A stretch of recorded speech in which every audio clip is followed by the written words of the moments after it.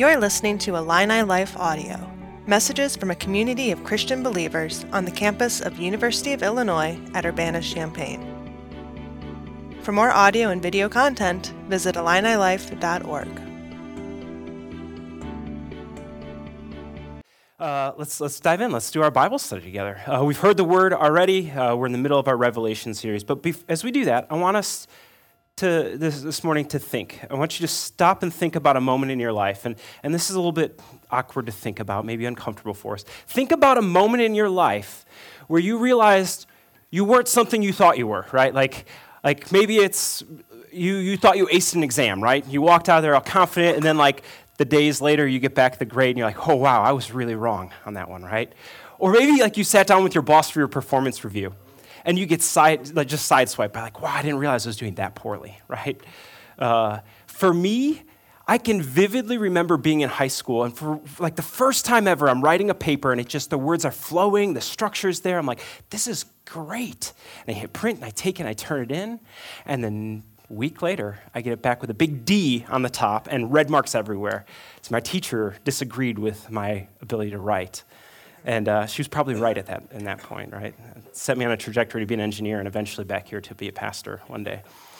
Anyways, I want us all just to think about that space. I'm sure we all have had moments in our lives that are like this, or maybe you've had one moment. Maybe you've blocked them all out and they're hard for you to access, but can you imagine the empathy? Can you empathize with me thinking I was a great writer and getting a D, right? Put yourself in that position. The reason I want us to think about this is because the passage this morning is a moment like that. The passage we're going to look at today is that moment for an entire church.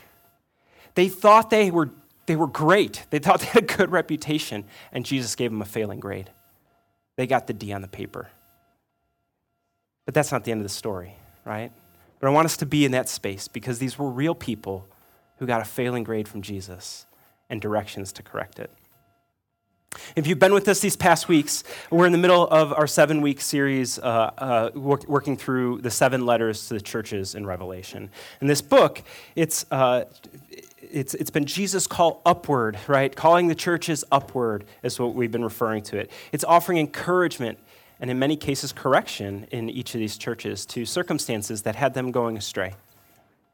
While each church, they face specific situations, the truth remains, right? That Jesus is calling them back to faith, to pure faith, to true belief in him. And so while our circumstances, they might be different, it's still profitable for us to think about this today because our specifics might be different, but our ability to stray is still there. We're still our propensity. Our circumstances may not be exactly the same, but the prescription is often the same if we find ourselves in a similar place. So no matter where you find yourself, I want you to keep this in your head always. You know, the way that I like to think about when we're reading Scripture, the passage is always anchored in the whole message of the book, right? The whole message of the Bible, right? But Revelation specifically, no matter where you're at in the book of Revelation, it's anchored in the hope that God wins in the end, right? That God is the overarching purpose of the book. So even as we look at a dying church, it's still anchored in the message of hope. And that's what we're going to circle around this morning. Right? The purpose of Revelation, if you don't remember from when we started this a few weeks back, I told you the purpose of Revelation is God wins in the end, that we can have hope. Whatever our present circumstances are, whatever we face, it's not the final word, right? Revelation, the book, if you're reading it, it's 22 chapters, right? And all 22 chapters reveal that God is in control, that God wins in the end, no matter how fallen the world seems, how brutally oppression believers experience, how dead a church might seem as we encounter it today. There's hope. There's still hope. Jesus will return and defeat evil. Good will prevail. He's going to judge all creation. He's going to establish a new heaven and new earth. And those of us that keep the faith will enjoy eternity with Jesus. And this is a crucial message, right, in the early church we talked about because they were facing a lot of hardship. As John was inspired by the Holy Spirit and carried along at about probably somewhere around 95 AD, There was a growing presence of Christian persecution and forcing to engage in Roman emperor worship and religious practices. And there were consequences, right? John is on the island of Patmos writing this letter in exile for Jesus. That's where he starts it, where he tells us. We saw that in the beginning as we read. The book is constantly reminding and encouraging us. It's warning us as believers. It's warning them. Resist conforming to the world. Resist undermining your faith by bowing to Caesar or, whatever the latest oppression is or the hardships that believers face. John refers to as tribulation throughout the book. And believers are called to endure that tribulation and keep their faith. The same was true in Sardis, the church we just read. The same is true for us today. We need to stand firm to keep our faith without compromising. Put our hope in Jesus and trust that he wins in the end, no matter what our present circumstances are. And that's what we're going to see this morning. That's what we heard already as we read this letter. The church in Sardis, it not only needed to stand firm in their faith, right? They needed to wake up, right? Jesus says, wake up. Their faith was dying. Jesus writes to them, sounding an alarm. Wake up, he says. Come back to life. In our passage this morning, we're going to see a dying church, but there's still hope. The church in Sardis, it thought it was doing fine, right? It thought it was going to get the good grade. It was on life support, it turns out, and Jesus says, nope, not so good. And he offers healing direction for them.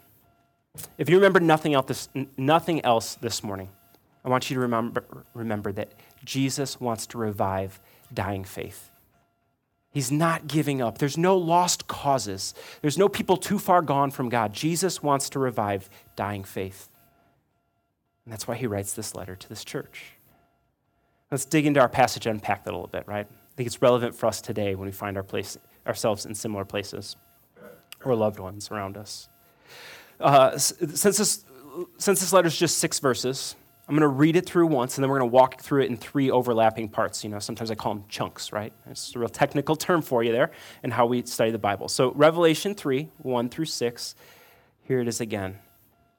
And I'll put the words on the screen. I teach from the ESV, if that's helpful for you to orient and you want to follow along yourself. And to the angel of the church in Sardis write, the words of him who has the 7 spirits of God and the 7 stars, I know your works. You have the reputation of being alive, but you are dead.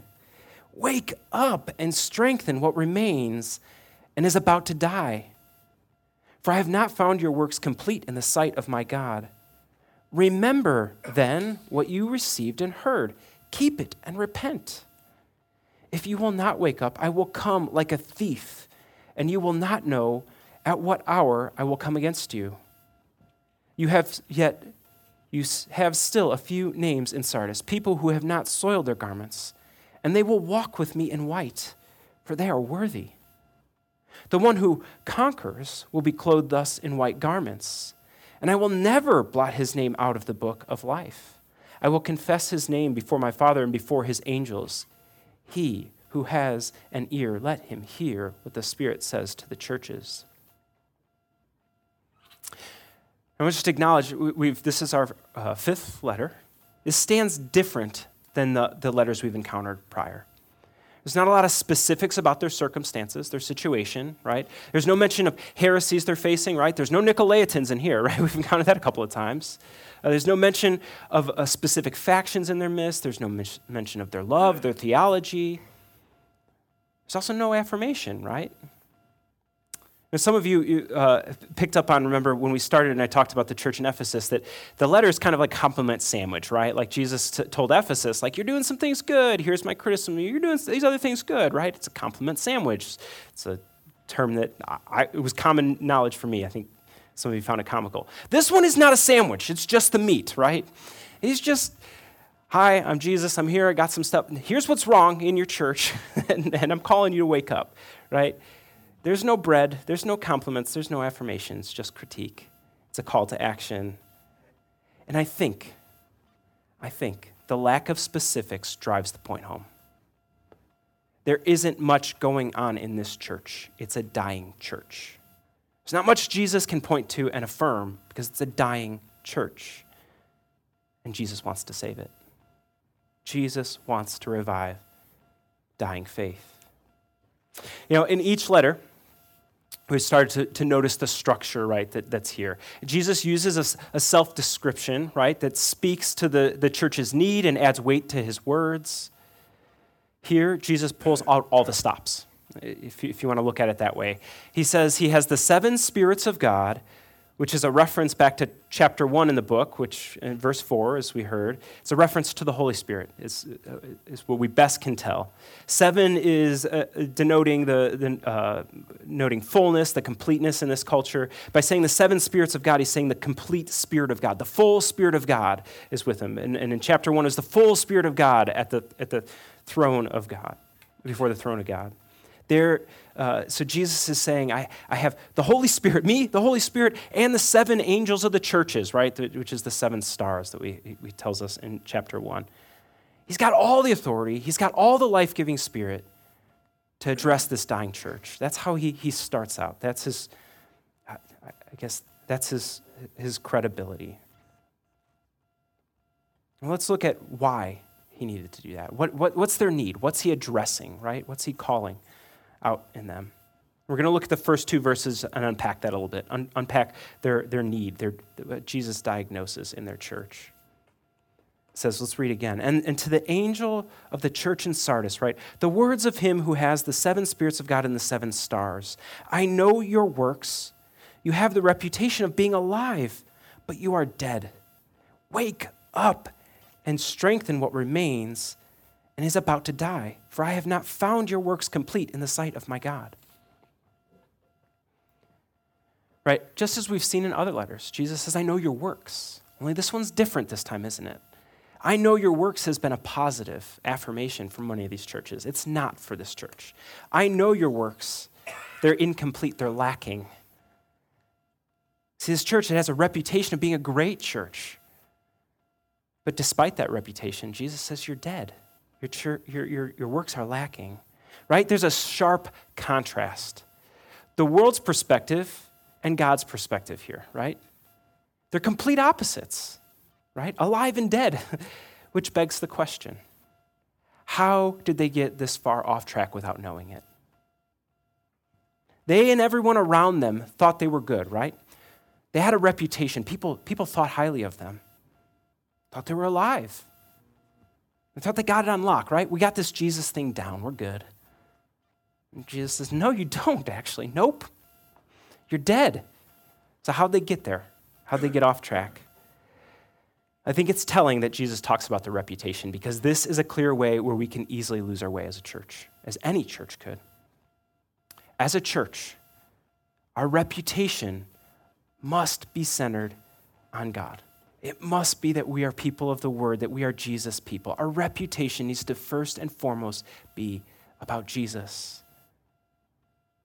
Being known as a church that fights for this social justice cause or this political stance or the environment even, it could be a false foundation. We could easily lose our way if that was the way we were primarily known. Right? They can be good things that we stand for as a church, but if it's not primarily Jesus, it's a false foundation.